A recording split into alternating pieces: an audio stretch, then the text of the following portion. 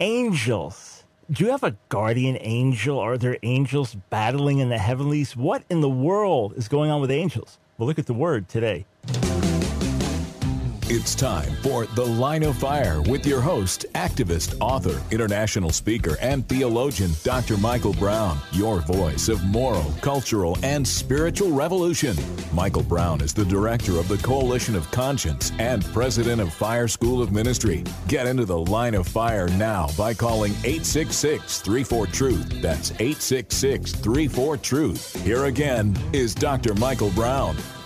Well, we are going to have a fascinating discussion today about angels.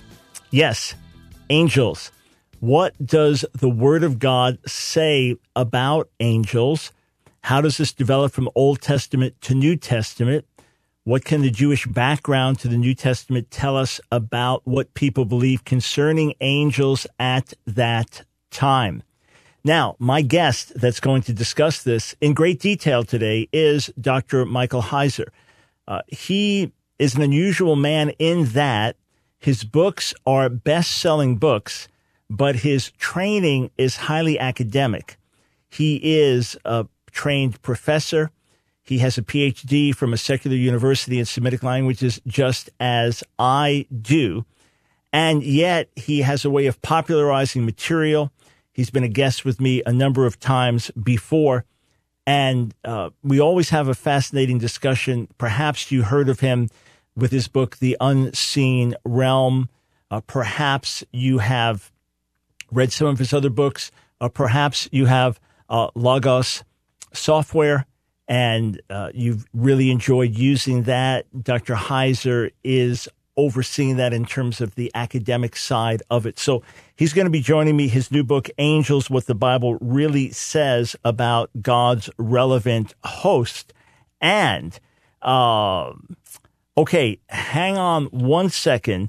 We are just having an issue with our connection, and I am just going to ask for a phone number from Dr. Heiser now, and then we will get him on the line with us shortly. Here's something really interesting, all right? It looks like Dr. Heiser was expecting a Skype connection with us today, whereas we are trying to connect via phone. So that, I think, is our problem. On the one hand, we worship God. We worship God only. We don't worship intermediary beings. In the book of Revelation, at the end of the book of Revelation, John the Apostle falls down at the feet of an angel, and the angel says, Don't worship me. I'm just a fellow servant like you are. And the Hebrew word for angel, malach, is actually someone who is a messenger. So sometimes it can just refer to a human being who is sent on a mission. The book Malachi is actually Malachi, my messenger. That's what it is in Hebrew. But the majority of the time, this word is used in Scripture for a supernatural being, for a being created by God who is not flesh and blood. And these angelic beings have great power. These angelic beings have great authority. These angelic beings are sent on missions to support us, God's people. There is also warfare in the Spirit. There are battles in the Spirit that are being fought, and these angels are intimately involved. In fact, let me just do one more thing to get Dr. Heiser here with us. Okay, looks like we've got the right number to call. Okay. We should be joined by him any moment. His new book that I'm holding up, Angels. In fact, let me just tell you about this, what the Bible really says about God's heavenly host. In fact, we have a special resource offer. Check this out, only on our website, AskDrBrown.org. You get his book together with my 12-hour teaching on the subject of angels, demons, and deliverance. I recorded this years back. It's the best teaching I ever did on it. In depth, looking at what the Bible says about angels, about demons, and about the subject of deliverance from demonic power.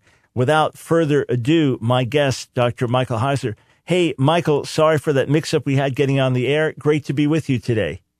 Yeah, thank you. Thanks for sticking with me. No, the error I think was on our end. So Michael, right before you came on, I mentioned your background being somewhat unique in that you are highly trained academically, and most folks who will go the academic route and PhDs from secular universities and things like that, you go on to be professors or you write academic monographs and things like that. So you have all those credentials and you do all that academic work to undergird Logos software. And yet your books, which are well researched and full of detail, are popular in tone. Anyone can read them. Was that something that you had to kind of learn to do, find that balance, or did it always come easily to communicate on a popular level? Well, boy, yeah, I'd like to say that I made all sorts of strategic decisions and put my nose to the grindstone, but I really can't. I mean, I think it comes more naturally. Plus, I have a good editor. Mm-hmm. That helps. It does. All right, you've written on the unseen realm, so that's an obvious segue to writing about angels. But is it really, you really read a whole book about angels? Is there that much material in the Bible about angels? Yeah, there is. I mean, it's a drill down book. Unseen realm that came before it is this Genesis to Revelation sort of lay of the land biblical theology with a specific eye toward how the unseen world intersects with ours by design. And so this one drills down on the good guys. There is enough material for that. And there's going to be a following book at some point. The manuscript's already handed in, but who knows when it's going to appear, on the bad guys. And I did that by design too, because the bad guys get all the press. They get all the stage time, it seems, when we want to talk about these things. But the loyal members of God's heavenly host, the Scripture has a lot to say about them too. Yeah, some years back, it was actually in the late 80s, I really started to dig into this. I just went through everything in the Bible about angels and demons and was shocked by how much material there was.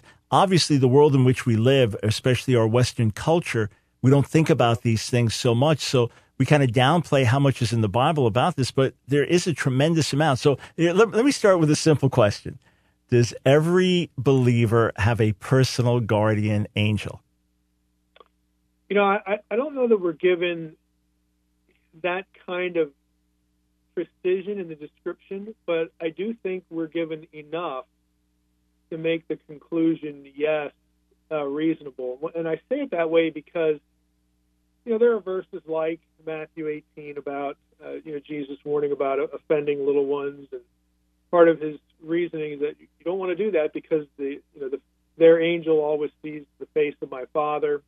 We have Hebrews 1:14 that angels are ministering spirits sent, on the behalf, to assist those who will inherit salvation. And there's a long history of this in the Old Testament, as you know. Ancient Near Eastern culture, Old Testament, Israelite culture, and Scripture, has this idea of heavenly books, not just the book of life, but there are actually a variety of books. And the metaphor isn't to teach us that, well, God has a bad memory, so he needs help. No, the metaphor is there to teach us that God doesn't miss anything.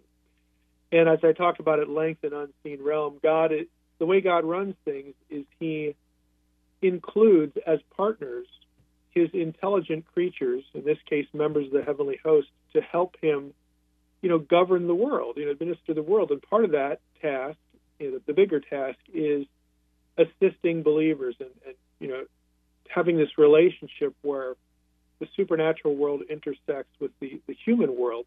And so if you put all that together, it kind of depends how you define guardianship. Mm-hmm.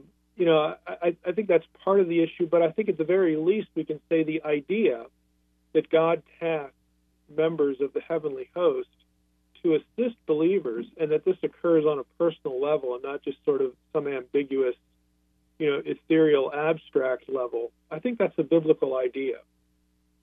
Got it. And you've mentioned the heavenly host a few times. You start your book out referring to the heavenly host. So in Scripture, God is the God of hosts, Adonai Tzvaot. So it's hosts, it's armies. What does that suggest that they are referred to in the sense of hosts/armies, both in terms of function, order, number? What does that title mean to you? Yeah, that's an interesting question, and it's interesting to me how you put it that way. I mean, the most obvious overlap is this, the army metaphor, which, you see that in the Old Testament, and you'll certainly see it in the New Testament as well, and the intertestamental literature, where, God has a large number of celestial beings, his supernatural children, as it were, that assist him in, sort of judgment. There you get the military context, but host also includes the fact that they have other jobs as well. It's not just some sort of, military offensive going on, but it does refer as well to bureaucracy. And there are a number of tasks. And I like the way you put this, because the first thing I do in the book, in the first chapter, is talk about terminology in the Old Testament. And this is where I think a lot of our modern Christian confusion stems from. We tend to smash all the vocabulary together and then call everything in the heavenly host an angel. And that really misses a lot of things. So what I do in the first chapter is I approach the terminology and put it into three buckets. One is there are terms that describe the nature of a member of the heavenly host, what that thing is. Terms like spirits, for instance, or holy ones, okay? And then there are terms that describe status in hierarchy. And sons of God is one of those terms, council, assembly, and even host. Again, there's a subservient relationship there, a service relationship as well. But then there are specific third category, vocabulary, that terms that describe function. Angel is one of those. It's basically a job description. A member of the heavenly host takes a message. That's what an angel, a malach, or an angelos in Greek, that's what they are. But then you have other ones. You have ministers, you have watchers, you've got mediating language, cherubim and seraphim, and these are throne guardian terms. They're all job descriptions. They are task-oriented. But since we sort of smash angel with cherubim and seraphim, we come out in our Christian tradition as, angels have wings, and, that everything's an angel. It creates some confusion in terms of what actually you find in the text and what goes on or doesn't go on in certain passages. All right. So with that, are cherubim, keruvim in Hebrew, seraphim, are they angels? Are demons fallen angels? Oh, I got a bunch of questions for Dr. Heiser. You can call with yours, 866-348-7884.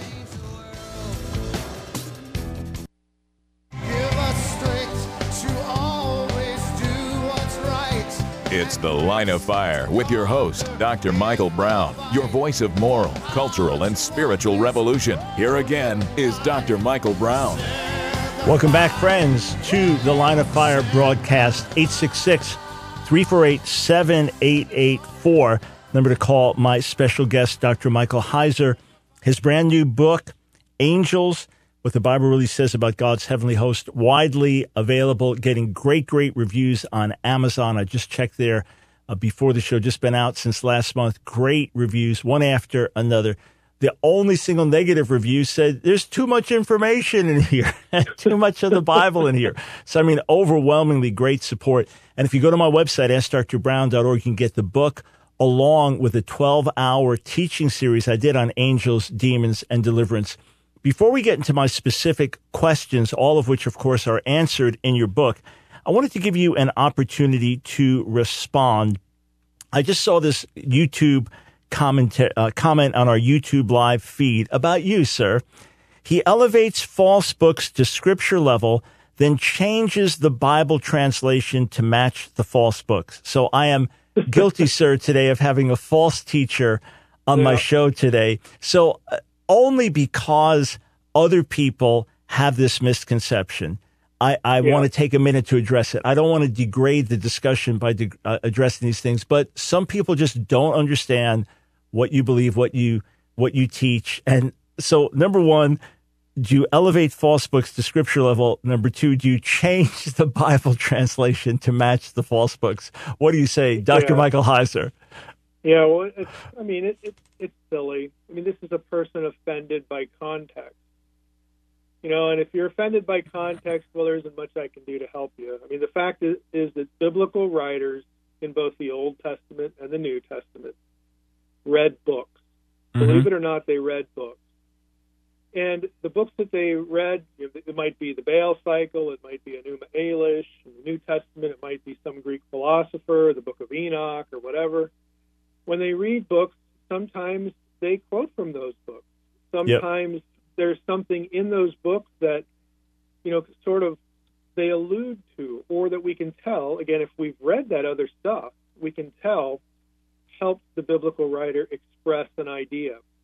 Folks, I don't write the Bible. Okay? I didn't write it. I don't write it. I just read it. And Mm-hmm. when biblical writers read things and those things contribute to what they write, then we need to know that. We need to be able to read the Scripture from the perspective of the people that God used to produce it. And when we do that, then we interpret the Bible in context and we become more intelligent readers of the inspired text. Right, so it's that simple. The Bible, the same Bible It's that I context. use, is the same Bible Dr. Heiser uses. We're not adding, taking away. We're simply explaining how things are quoted, how they're used. And it's not a matter of changing Bible translations. It's a matter of looking at all the evidence we have from the ancient manuscripts and things like that. If maybe the questioner needs to hear me say something, I'm quoted on YouTube as saying a few hundred, maybe a few thousand times by now. I don't consider the Book of Enoch inspired. I don't think it should be in the canon. But who cares? Okay, what I do recommend is that we read that stuff, because if we do, we'll be able to sort of pick up little breadcrumbs that the writers are laying down. We'll pick up what they're laying down a little bit better because we've read material that they read and that helped them express certain ideas. So it really is that simple. It's just context. That's simple. It really is that simple. In any case, I just wanted to get that out of the way. Maybe I might just need the caveat before you come on. He is not a false teacher. He believes in the same one God, the same Bible. Now for the discussion. Right. Okay. And I'm sure you had to deal with stuff about me when I was on your podcast a little ways back. Sure. Yeah. In any case, so cherubim, seraphim, are they angels? Yeah, they are separate functions. So I would say any given member of the heavenly host can serve God in a variety of ways. And there are some who take messages. Those are angels. We call them angels. We call them messengers. That's what the term means, because that describes what they're doing. Whereas cherubim and seraphim are throne guardians. One term is drawn from the world of Mesopotamia. The other is drawn from the world of ancient Egypt, but they describe the same task, the same job description. Now, I don't know if they work in shifts where, a cherub, a cherub gets off work and then he moonlights as a messenger later. I don't know. But all of these terms are just job descriptions. They describe various functions, things that the heavenly host does in service to God. The cherubim and the seraphim, that's about protecting sacred space. It's about keeping God's space, free from defilement. That's why when prophets are summoned to the throne room of God, they need to be purified. And you see this in particular scenes. That's what they do. They protect God's, turf in that way. Now, obviously, as a biblical scholar, you could get into things and say, wow, this is fascinating. This is amazing. And we spend our lives doing that as biblical scholars. But then there's the other question, why does this matter to me? How does this help me?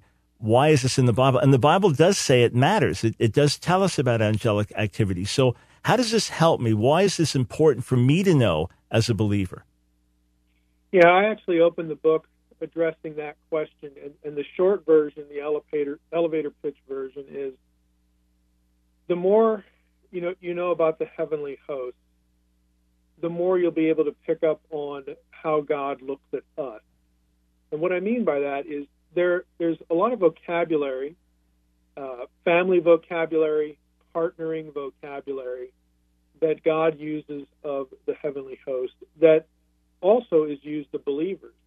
And frankly, there are specific examples that sort of fade into the background when we get to the New Testament for members of the heavenly host, and that really become our property as believers. And what that means is that the vocabulary isn't incidental. Let's just take sons of God or children of God.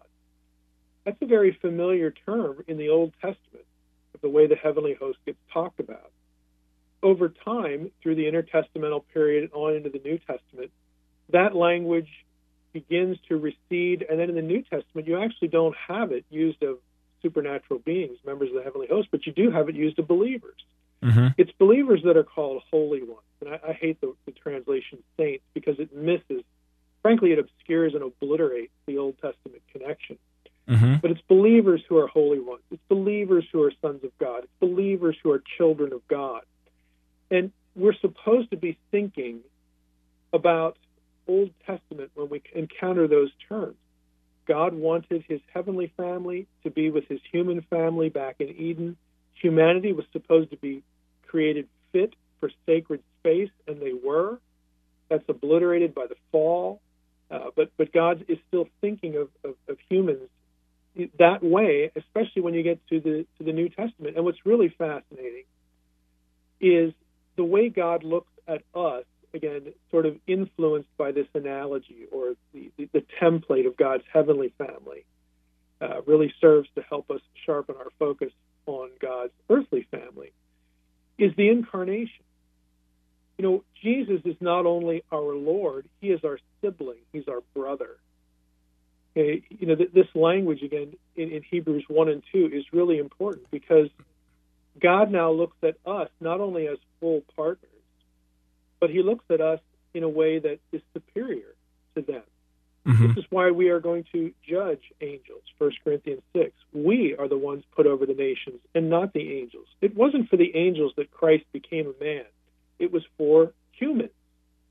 And you can sort of see the one side, the New Testament side, the side we're living, more clearly if you understand how God relates to and how he thinks about his heavenly family in the Old Testament. And this is not an accident. It's not, coincidental, because we're supposed to think of ourselves as belonging with God, as fit for his presence. And again, those are just two examples of how the one template, informs the other. But a lot of these thoughts just run through Scripture. And it's not like we can't get the gospel unless we read Mike's books. No, that's ridiculous. But you can appreciate sort of the framework and for how believers are talked about if you know a little bit about the unseen world and the way God interacts with and partners with and talks about his heavenly family.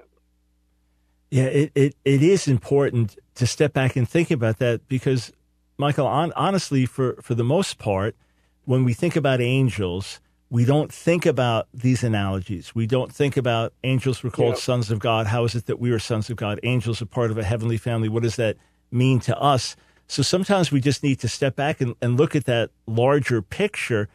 And then it helps us if we draw the parallel because we know the reality of our relationship with God. It helps us recognize how real these angelic beings are. Hey, we've just got a minute before the break, but for your average Westerner, what do you think is the biggest obstacle for thinking about the angelic and spiritual realm?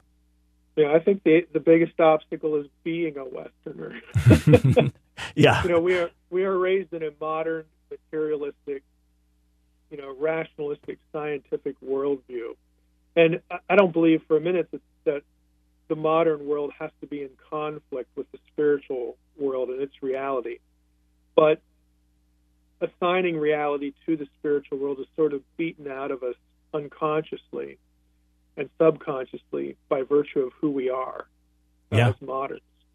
Yeah, it's very true. It is our upbringing. There's the joke that in Africa there are no atheists, or the spiritual realm is just as real as the natural realm.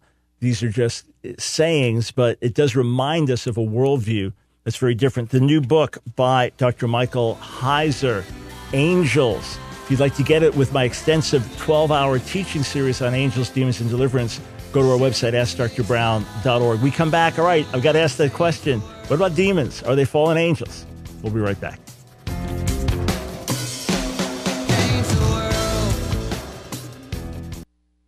God of light, hear our cry, send the fire. It's The Line of Fire with your host, Dr. Michael Brown, your voice of moral, cultural, and spiritual revolution. Here again is Dr. Michael Brown. Welcome, friends, to the Line of Fire broadcast. My guest today, Dr. Michael Heiser, Old Testament and Semitic scholar and best-selling author. His newest book, off to best-selling pace already, is Angels, what the Bible really says about God's heavenly host. To get the book, together with a 12-hour audio series I did teaching on angels, demons, and the subject of deliverance, go to my website, AskDrBrown.org. Michael, I know this is not the subject of your current book, and yet it will be the subject of, I believe, your next book. But in a nutshell, are demons fallen angels, in your biblical opinion? Yeah, I think that phrasing is imprecise because, again, I view angel as a job description. I would say demons are evil, hostile, supernatural agents. They do not come from the heavenly host. And if we take seriously what is hinted at in the Old Testament, as far as, and I'm thinking here of the Rephaim text, which you're very well familiar with. If we take that seriously along with Second Temple literature, demons are the disembodied spirits of the descendants of the Nephilim, the giant clans.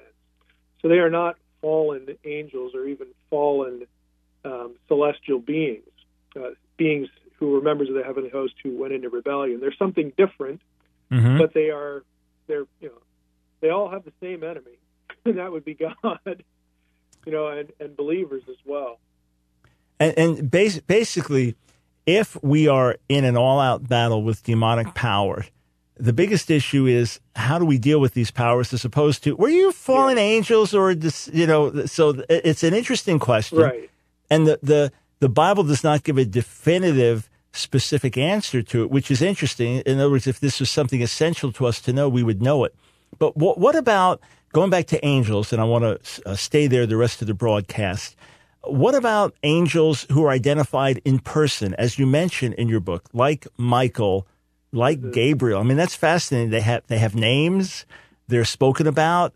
In Daniel 10, there's a battle. It seems like a wrestling match in the heavenlies, and one angel has to come and help the other. I mean, what do you make of this?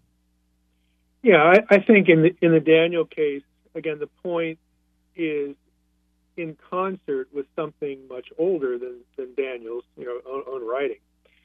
And that is the Deuteronomy 32 worldview that I spent a lot of time talking about in Unseen Realm, that the nations in punishment, in judgment at Babel, were assigned to other members of the heavenly host who by definition are lesser than the God of Israel, than Yahweh. And they were supposed to be caretakers and rule the nations according to God's good justice. And God would get back to them because he made a covenant with Abraham talking about that the nations would be brought back into the family. But in the meantime, that just didn't go very well because, again, of the free will nature of members of the heavenly host, the sons of God, these angelic, quote unquote angelic beings.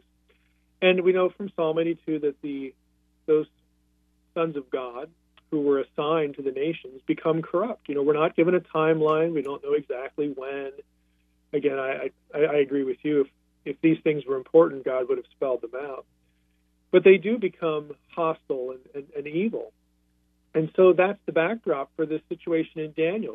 What Daniel really telegraphs is that behind the geopolitical movements that we see, that are administered by people, there's a greater supernatural intelligence that is fallen, is evil, is hostile to God and to his people. Now, we have to remember that the reason why the nations are what they are, why there's injustice, why there's evil, why there's the enslavement that we see, all sorts of horrible things, there's really two reasons for that. One is people. Okay, people are fallen. People are perfectly, quite capable of seeking self-gratification and power and violence and whatever. But the other is this supernatural element, and I think that's what Daniel makes clear. Now, personally, I think that the little hints we get about, Michael needing assistance or this whole sort of situation, I don't believe that Michael is the highest celestial being underneath God's authority, and I think Daniel 10 gives us a glimpse of that. Michael is one of the chief princes. He is not the prince of the host. He's not the one in command of everything.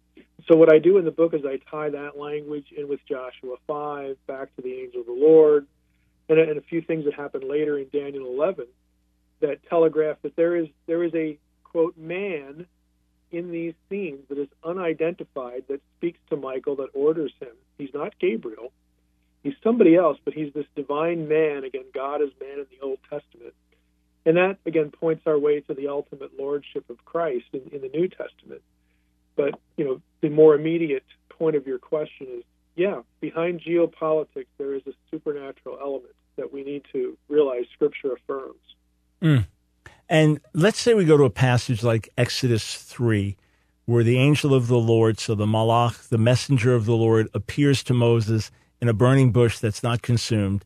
And then as Moses interacts with this voice in the burning bush, the voice begins to speak directly for God. And in fact, Moses is told, take your shoes off your feet. The place where you're standing is holy. Does that indicate that this was a pre-appearance of the Son of God or some type of theophany, God literally appearing? Or is it just that the angel carried the presence of God, hence made that ground holy and could speak on behalf of God? Yeah, I think this particular angel is Yahweh, the God of the Bible, in human form. Mm-hmm. And in part because of that passage, we do see God in human form in other passages, and one of them actually draws on the Exodus 3 language, and that's the incident in Joshua 5, mm-hmm. where the captain of the Lord's host, again, who I view as the Prince of Princes and the Prince of the Host, the one who's over all of it. I view them all these characters as interchangeable, essentially the same. He says, take your shoes off from your feet, because where you're standing is holy ground. So we have a direct connection, word for word, back to the Exodus 3 issue. And here, in this case, he's embodied. He appears as a man at least.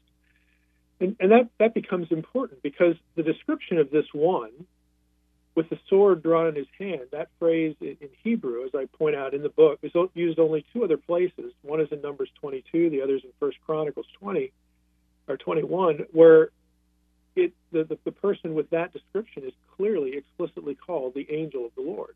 Mm-hmm. And I think that's important. I know scholars like to say, well, Mike, you're misunderstanding the whole ancient Near Eastern concept of the messenger. And of course, when the messenger shows up, the people in the room assume that he's speaking for the one who sent them, sent him. And so we use the first person language.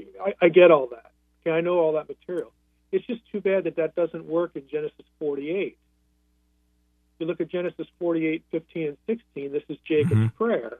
Yep. When he says, may the God who protected me, may the God who strengthened me, and you expect the third stanza to be, may the God who did something else bless the boys. That's not what you get. It's may the angel. And then the verb, may he bless, is singular. It's grammatically mm-hmm. singular. So you can't translate it, may they bless. Yep. It's may he bless. And the angel is not the speaker. The angel says nothing in the passage. It's Jacob's recollection, his own assessment of these episodes in his life.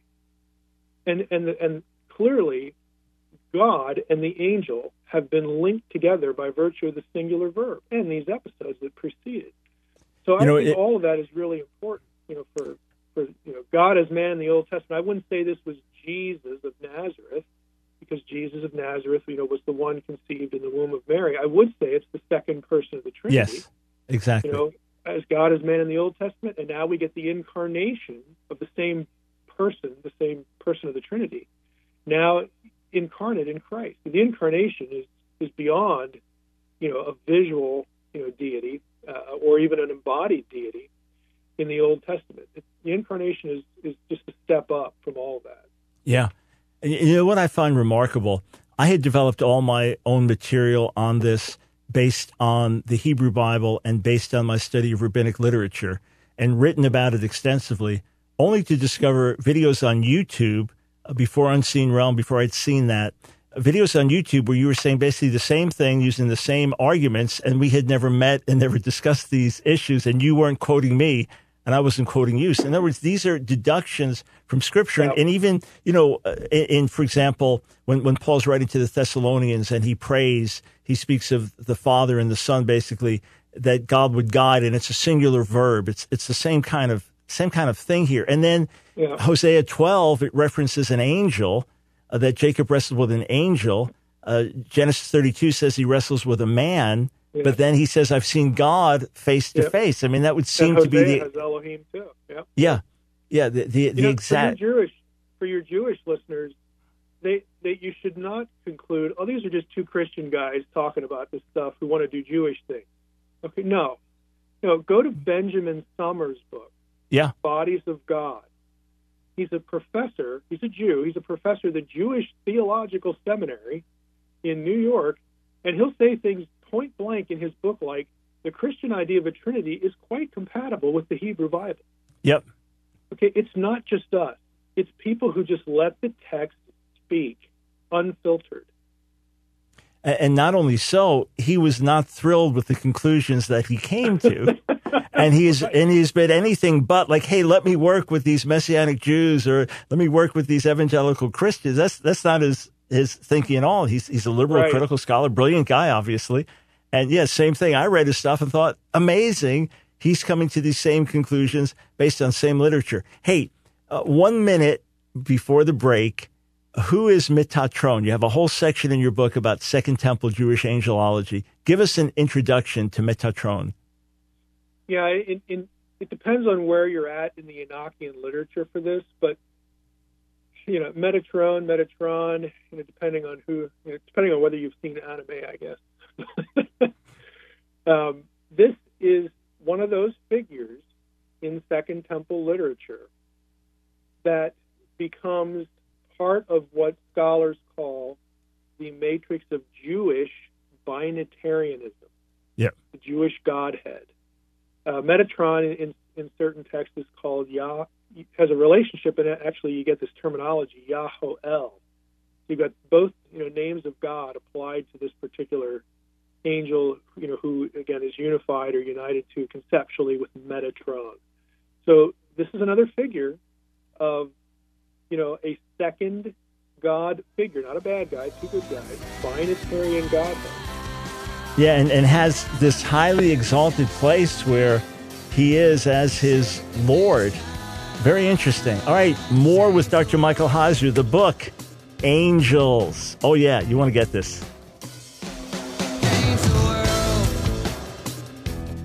It's The Line of Fire with your host, activist, author, international speaker, and theologian, Dr. Michael Brown. Your voice of moral, cultural, and spiritual revolution.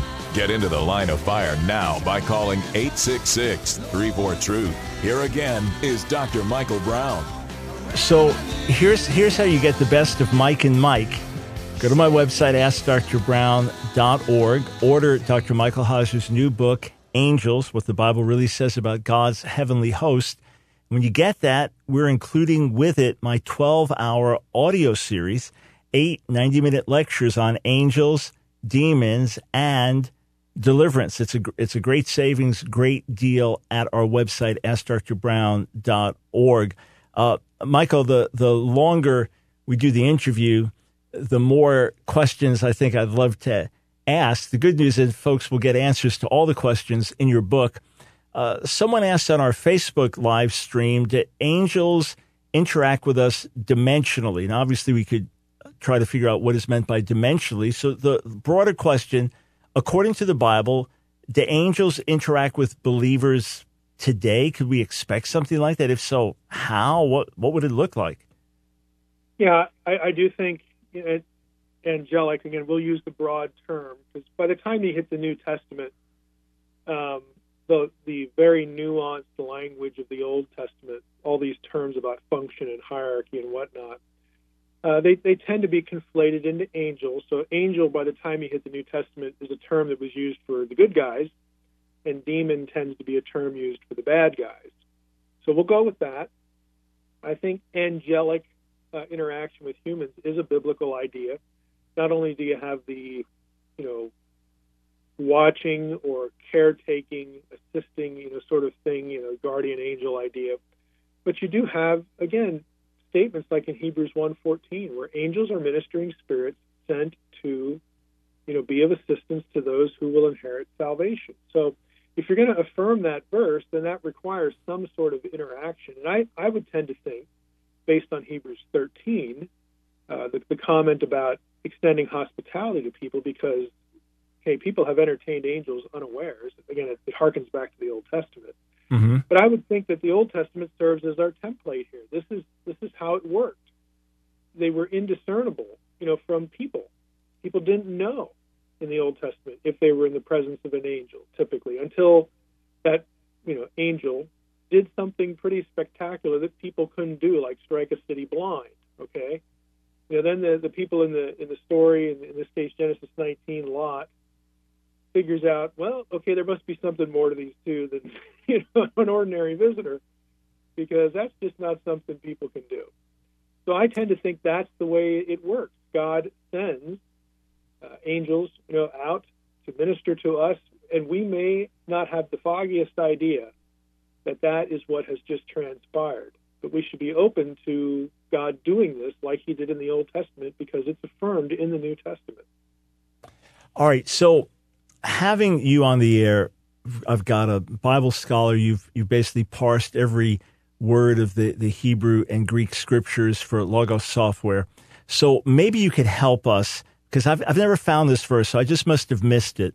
But the verse in the Bible that explicitly describes angels as fat little guys, primarily naked, kind of wearing like a diaper kind of thing, playing harps, floating on clouds. I somehow missed that verse. So could you please tell me where that is? So you want to know the Hebrew word for diaper-clad infant? Yeah, in its Mesopotamian context. Yeah, please. Yeah, there we go. Yeah, thanks for throwing that in. I mean, this is the kind of idea that derives or gets airtime in the Christian tradition, because we not only conflate terms in the Old Testament. There you get the wings idea, conflating angel with cherubim and seraphim, but also later church tradition. In this case, the sense that, here's assumption number one. Since when Christians die, they become angels. When infants die and they're innocent, they must be angels too.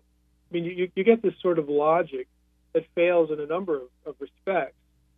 But the notion that infants who die are in the positive afterlife, in the presence of God, that sort of becomes a guiding, hermeneutical, rudder for leading to this description of angelic beings, little cherubic beings. It's not biblical, even though I believe that biblically, yes, infants, aborted, children. I think you can really marshal a good exegetical argument that they are with the Lord. That put aside, that doesn't have anything to do with a biblical description of these supernatural beings. But all those things tend to get conflated in Christian tradition and then just sort of passed on as doctrine, because angelology is just one of those things that people don't spend a whole lot of time thinking about. And I think to our detriment, again, because of the way, the God's heavenly family and his heavenly partners, the way that overlaps, maps over the way God looks at his believing human family. So I think that's to our law. And I remember, maybe 2 years ago, I had Pastor Jack Graham on the phone with me, pastor of Prestonwood Baptist, doing a radio interview, and he had written a book on angels, a very different style than yours, based on him being kind of a preaching pastor and conveying things like that. But at the end of the interview, I said, man, I got to look at this afresh. I was so inspired by what he had to say and the role of angels in Scripture that even though I knew it intellectually, I was freshly inspired. As you dig deep, as you open these things up, it's your goal is not to write inspirationally. Your goal is to inform. But as we're informed, we're edified. we're helped. There's so much in the Bible about this. And you end the book dealing with myths and wrong conceptions. But is it a myth or is it a right interpretation of Jesus' words that angels don't sexually reproduce? Yeah, in the afterlife world, again, the presence of God, where He is the source of life, angels are not by nature embodied beings, and they're spirits. This is what the Bible calls them. So if you're in that realm, which of course in that passage you're thinking of it with the resurrection, in that realm, there's no need of reproduction. It's not, biological. It's not the realm of embodiment. And that is not to deny that Jesus, post-resurrection Jesus had a body, and we're going to get some sort of body, and so on and so forth. It is to deny that we, necessarily have to have a body of, human terrestrial function, one of which is to perpetuate the species. Mm-hmm. However, having said that, and again, in the book I go into Second Temple literature about this too. It's not just Old and New Testament. Peter and Jude, affirmed the Genesis 6 event as having to do with supernatural beings and not just normal people. And you have the sexual language there. Second Temple writers, of course, did the same thing as well. Ancient Near Eastern people, outside the Bible did, but I think in the Bible, this is the right way to read sons of God in Genesis 6. Mm-hmm. You say, well, is there a contradiction there? No, because when you're in the terrestrial space, when you're in the terrestrial realm, flesh is something approximating human flesh, and maybe perhaps, again, we're not told, like, what's the difference between this and incarnation other than, the process of procreation and traveling through the birth canal and all that stuff. But we have something that is truly fleshly and in some sense human, even though we don't arrive at that body the same way when we're talking about an angel or the angel of the Lord or God as man or anything like that. We do not have incarnation yet in the truest sense of the term. But that body can do things that normal human bodies do. They can eat. Well, they don't have to. I mean, angels in their own sphere, even though they're embodied in some way, they don't have to eat to perpetuate themselves. When they come to earth, they do. They can and they do. They can wrestle with people. You have this procreation language of Genesis 6. And I think when they're here, when they're in this space, then that changes from what they are on their own space, their own realm. And this is why, Genesis 6 was viewed as such a horrific transgression, because to use Jude and Peter's language, they left their proper domain. Mm-hmm. And to use Second Temple language, they tried to raise up imagers for themselves. And that was viewed as an abomination to mm-hmm. sort of pull the rug out from under God's plan we want our own population. This rivalry between certain members of the heavenly host and God. This is how this whole thing was interpreted. So, no, in heaven, no, they don't need bodies. They don't need bodily functions. But when they come to earth, this is the way their activity is described, and it seems to be some sort of, maybe not requirement, even though I like the phrase required form of dress, and I've used that, but it seems to be normative, some sort of embodiment that is human. Seems to be the way to go, the way things are done when they occupy our space. And what's interesting also is that in the heavenly realm, there's no death, so there's not a need to repopulate. And by the way, you'll be pleased to know that I once heard a pastor who had was a missionary for years and died and claimed to have gone to heaven and then returned when he was resuscitated. And he said that he saw angels and they had no plumbing. So just to confirm that from another angle, hey, I'm sure if Dr. James White was on the air with me, he would love to interact with you about Psalm 82. But maybe you could do a broadcast with him on his show one day. But thanks for giving an hour of your time. I know you're busy. I know it just went flying by. And friends, the book Angels, what the Bible really says about God's heavenly host. Always a delight to talk with you, brother. I appreciate it. Yeah, thank you. Thanks for having me. All right. So, friends, remember, go to my website, AskDrBrown.org. You get this book, hardcover, plus you get a 12-hour teaching series I did on what the Bible says about angels, demons, and deliverance. They go great hand to hand, only at AskDrBrown.org.